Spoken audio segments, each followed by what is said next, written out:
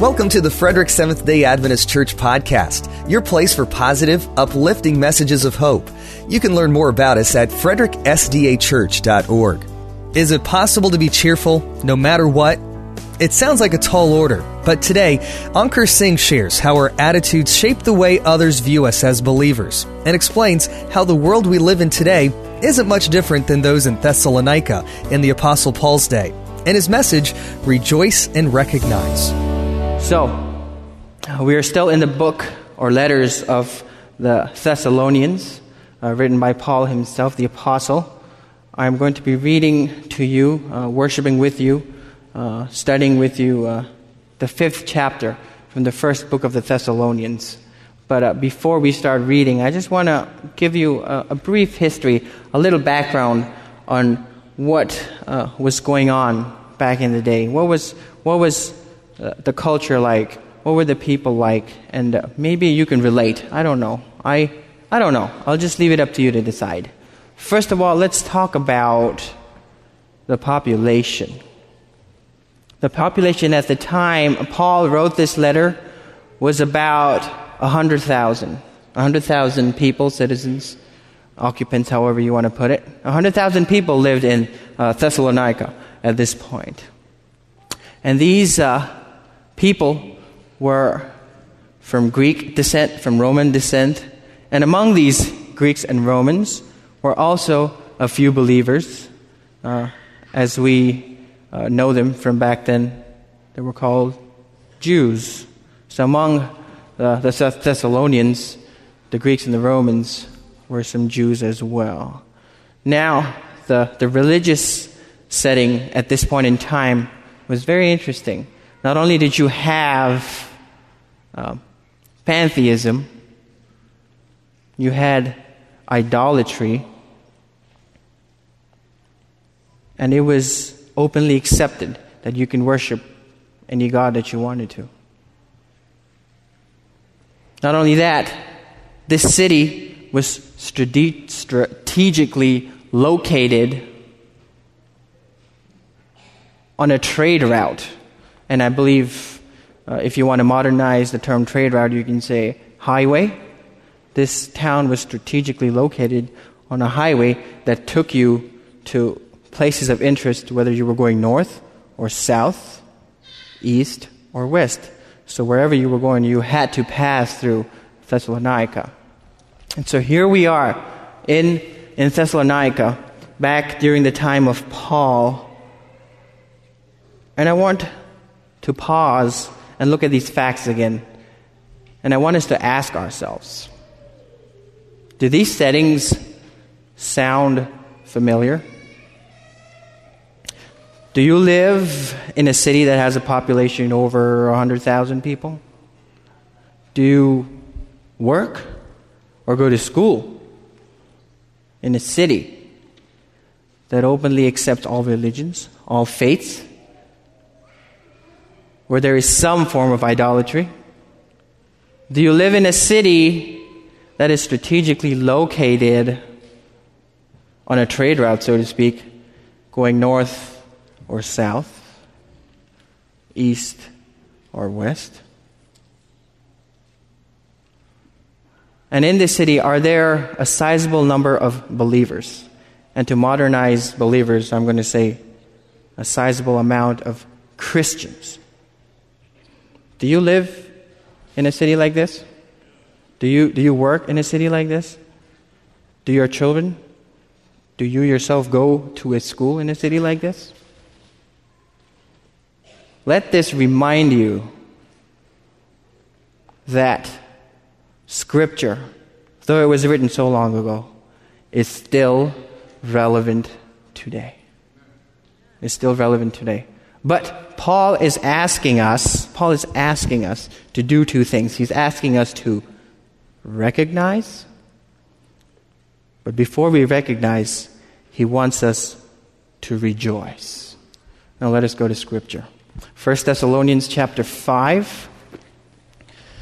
I'm going to start reading verses 16 onwards. 1 Thessalonians chapter 5. 1 Thessalonians chapter 5. I'm going to begin reading at verse 16. And it says, very simply, rejoice always. Rejoice always. I think I've used that word 3 times now, if you're keeping track. Paul is writing to the Thessalonians, and he's saying very clearly, have an attitude of joy always. How? How can I be happy all the time? How can I be cheerful all the time? How can I rejoice always? When I just lost my job. How can I rejoice when there's a tragedy in my family? How can I rejoice? Matter of fact, why should I rejoice when I am not where I want to be in life? How can I rejoice always? Just yesterday, I was at the grocery store. I was buying some flowers for my fiancée. It was her birthday, and she specifically said, I want flowers. That's all. I'm like, okay, I gotta get flowers. So I'm at the store. I'm going through, the arrangements that they have, and I pick a few, and I ask the florist if she could arrange it for me, and she put it together amazingly. A skill I think I will never acquire. But here I am with my flowers, and I'm like, I think she'll really like these. And so I walk up to the register, I set him on the belt, and they start moving forward. And then he scans them, you hear the beep, and then the click of the register, and he tells me the total. I was like, okay.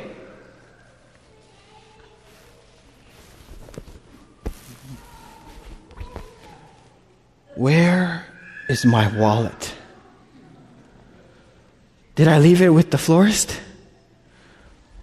I'll be right back. So I run back. I'm going through every arrangement they have to see if I drop my wallet.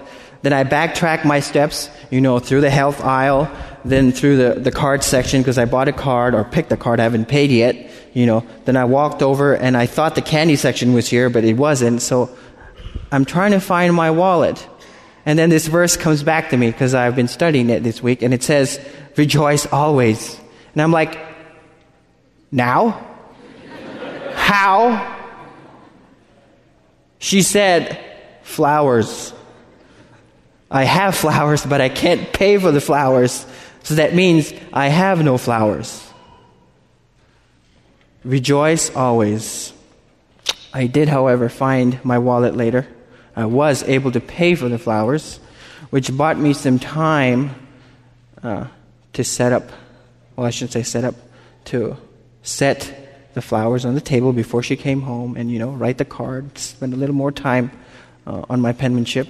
But it worked out. But the point is, God spoke to me and said through His Word, rejoice always. And it was so hard for me to rejoice. So how can we rejoice always? How can we be joyful always?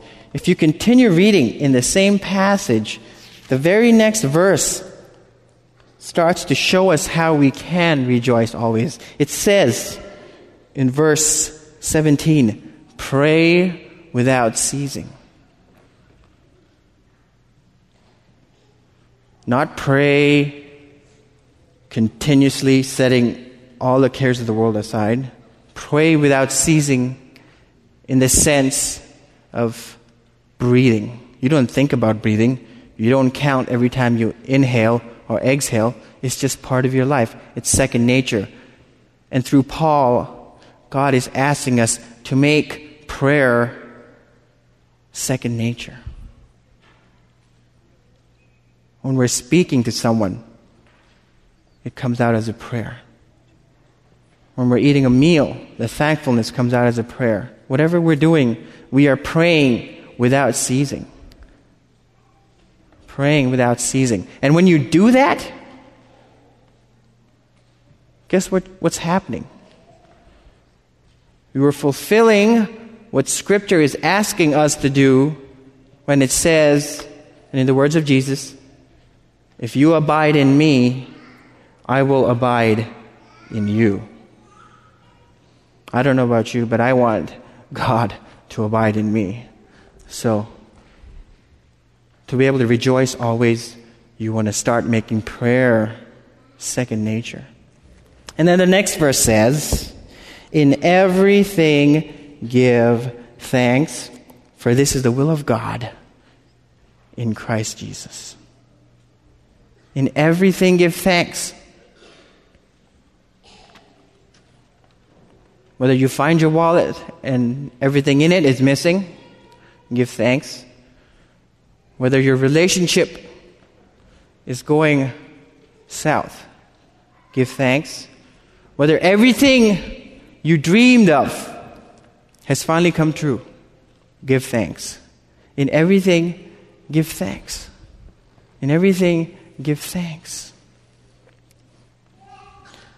At the university I'm going to right now, Washington Adventist University, a proud student in my sophomore year, we just concluded a week of prayer, and Pastor Tapp shared with us some amazing lessons, life principles that we could apply to our daily lives.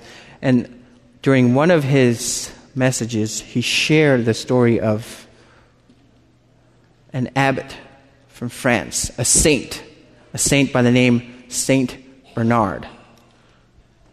Now the story goes something like this. Whenever Saint Bernard faced any trials, who would often be seen walking up and down the abbey, mumbling something under his breath. And I don't want to butcher what he was saying, so I'm going to read it from my notes, and I want you to repeat it after me.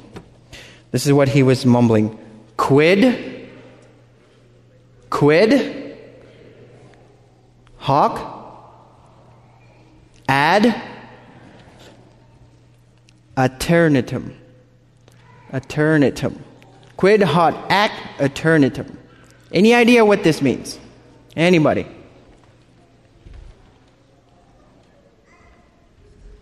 This is what the abbot was mumbling under his breath. This is what he was saying. And when I heard this, I had to pause. What does it matter in the light of eternity? When he was faced with trials, he started mumbling under his breath. What does what I'm going through now matter in light of eternity? What does it matter? How is this going to affect eternity? How it will not, how it cannot, how I will not let it affect my eternity.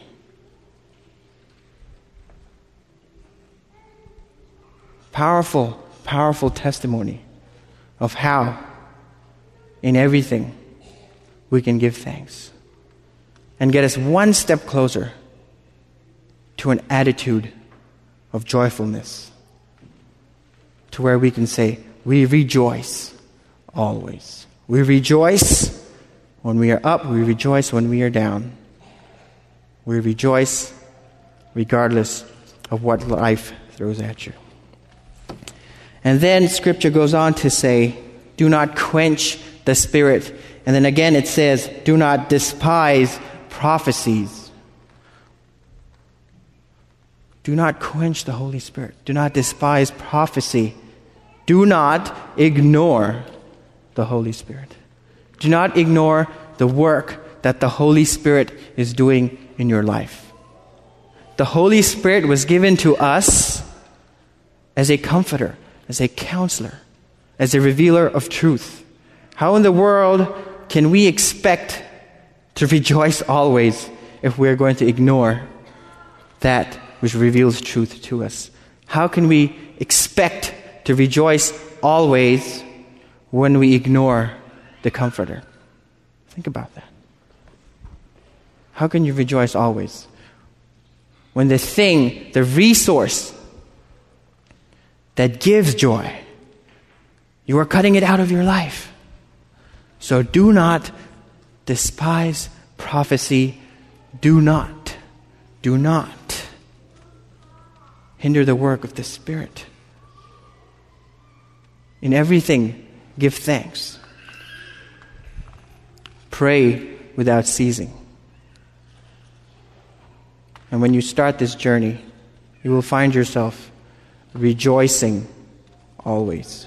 You will find yourself rejoicing always. Now, what do you think will happen if we lived our lives like this? Well, let's look at Scripture again. When we rejoice, we are connected with the source of joy. And when we have tasted the contentment it gives us, we want more. I liked that. I liked being able to rejoice always. I want more. How can I get more? Scripture says, verse 21, test all things. And it's specifically talking about Scripture. It's not saying, go out into the world, try everything once, and then come back. It's saying, no, test all things that the Word of God is claiming it can do, it has done, and will do. Test God. Test the Word of God. And continue to live in this attitude of joyfulness. Test all things, and you will rejoice always. You will rejoice always. And when you start this relationship, and your attitude of joyfulness perpetuates, and you find yourself closer and closer and closer to Christ, you start looking at the world differently. Everybody you look at, now you can't help but look at them through the eyes of Jesus Christ Himself. You are convicted, you are moved to do what? Let's look at Scripture again. Rejoicing will make you do this. I'm reading a couple of verses in the same passage, starting at verse 12, still in the 5th chapter of Thessalonians. And it says, brethren, recognize those who labor among you, and who are over you in the Lord, and who admonish you. When you start living joyfully, when you rejoice always, when you have connected with Christ, you start to recognize. You start to recognize other people. You start to recognize the hard work they're doing. You start to recognize that God has put them in authority over me. And you start to recognize that, you know what? Maybe mom and dad do give me constructive criticism. And they're not out to get me. They're not out to make me fail, to make me conform to this picture-perfect image of a Christian child. No, they're out for my best interest. When you rejoice always, when you commune with Christ, you recognize people. And when you recognize these people and what they do, you cannot help but again, do what Scripture says. Esteem them very highly in love for their work's sake. Esteem them very highly in love. Give them affirmation. Let them know, hey, Jessica, thank you for practicing and getting with James and using your gifts to praise and worship God. Hey, Sue, thank you so much for the hard work you've put in to the planning for the adventure year. Can't wait to see what happens. Thank you, deacons, for your hard work. Affirmation is always better when it comes from someone else. An affirmation that is filled with the Spirit of God can change you. Rejoice always, and you will recognize the need to affirm one another, to encourage one another.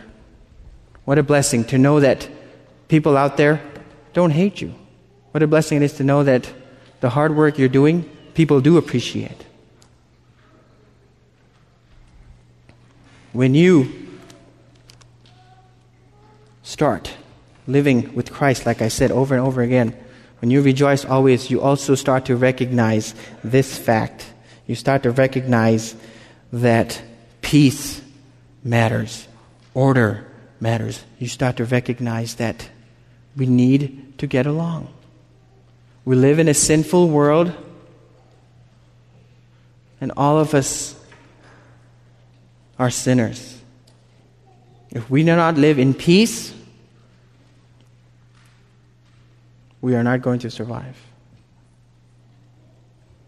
You recognize the need to promote this peace. When it says in Scripture, and I move down to verse 14, and it says, "Brethren, warn those who are unruly."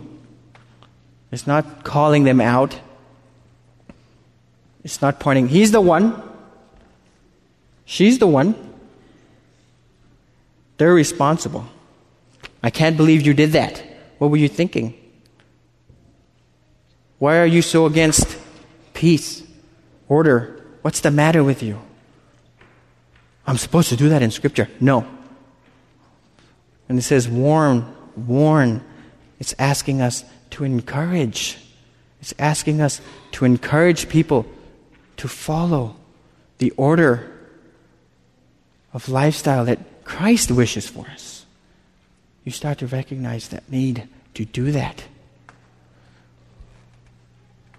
Behold how good and joyful it is when brothers dwell together in harmony. When we come to church, we can look at each other in the face, and when we say Happy Sabbath, we mean Happy Sabbath. When we shake our hands, each other's hands, when we exchange hugs, it's genuine. Rejoice always. You will recognize that needs to happen. Not only that, you will also recognize the faint-hearted. You will also recognize the weak among you. You will recognize the need that need to be upheld. They need to be encouraged. And ultimately, this. And I want to share verse. It's in the same passage, but there it is right there, verse 15.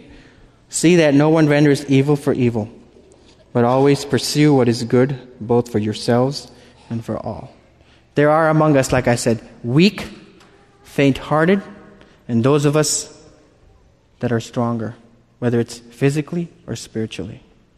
And Scripture is saying, look out for the good of both yourself and others. It's reminding us that each and every one of us is a piece of dirt. Can you imagine one piece of dirt rolling over to the other? Hey, I rolled down from that hill. That makes me more important. I don't think so. I've been here longer than you have. 2 pieces of dirt. 2 pieces of dirt arguing as to which one is better. No. Your good and the good of others matters.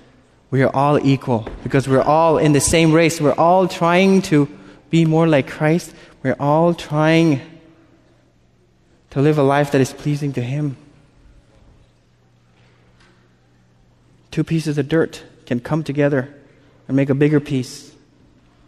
And that piece can roll and meet another piece.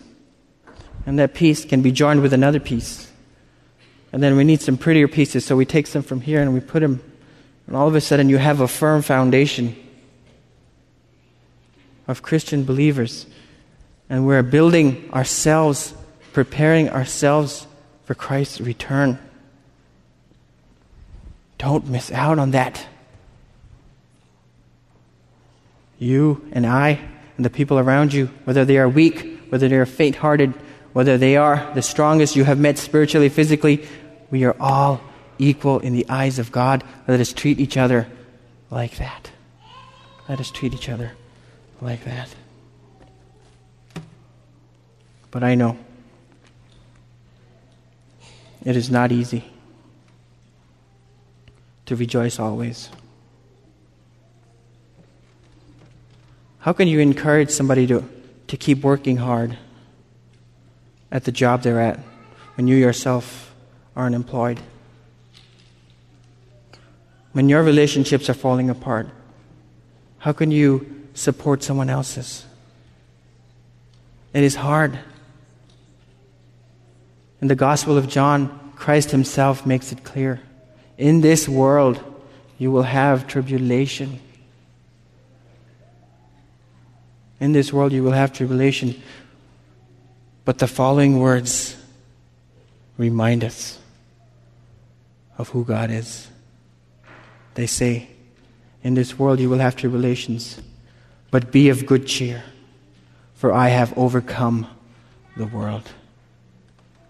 Yes, it is possible to rejoice always because we have a Savior who has our best interest at heart. We have a Savior who gave his life for ours.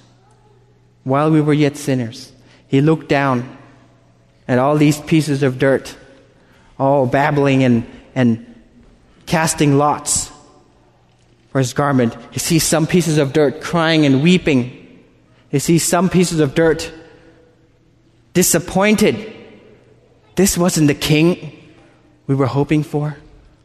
And he sees some pieces of dirt that are being ignored altogether. And he looks down at all these pieces of dirt. He looks down at all of us. And then he looks back at his Father and says, "Forgive them, for they know not what they do." This Christ has made himself available to all of us. So we all can rejoice always. And when we all rejoice all the time, when we are joyful, we can recognize that we are not alone in this world. You matter just as much as I do. Your feelings matter just as much as mine do. Let us work together to build each other up. Let us work together when we stumble and fall to extend a hand.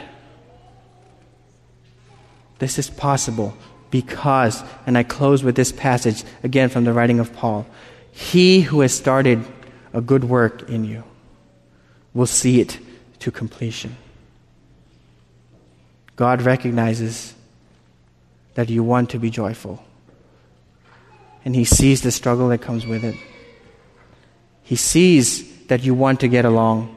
He sees your genuine want to reach out to others. And he's reminding us, I have started that good work in you. And I will make sure it's finished. Just hang in there. Just hang in there. Do you want to rejoice always? Do you want to come to the recognition that you are not alone in this world and that the person sitting next to you, Jesus died for them also?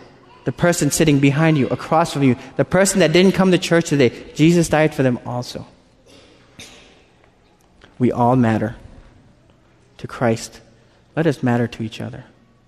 Let us rejoice always. Let that joyfulness draw us closer to our Savior. And let it help us recognize that us, these tiny pieces of dirt, if we have faith in Christ, he will see the work through. He will see the work through. That is his promise. And he keeps his promises. Let us pray. Heavenly Father, thank you so much for your grace and your mercy.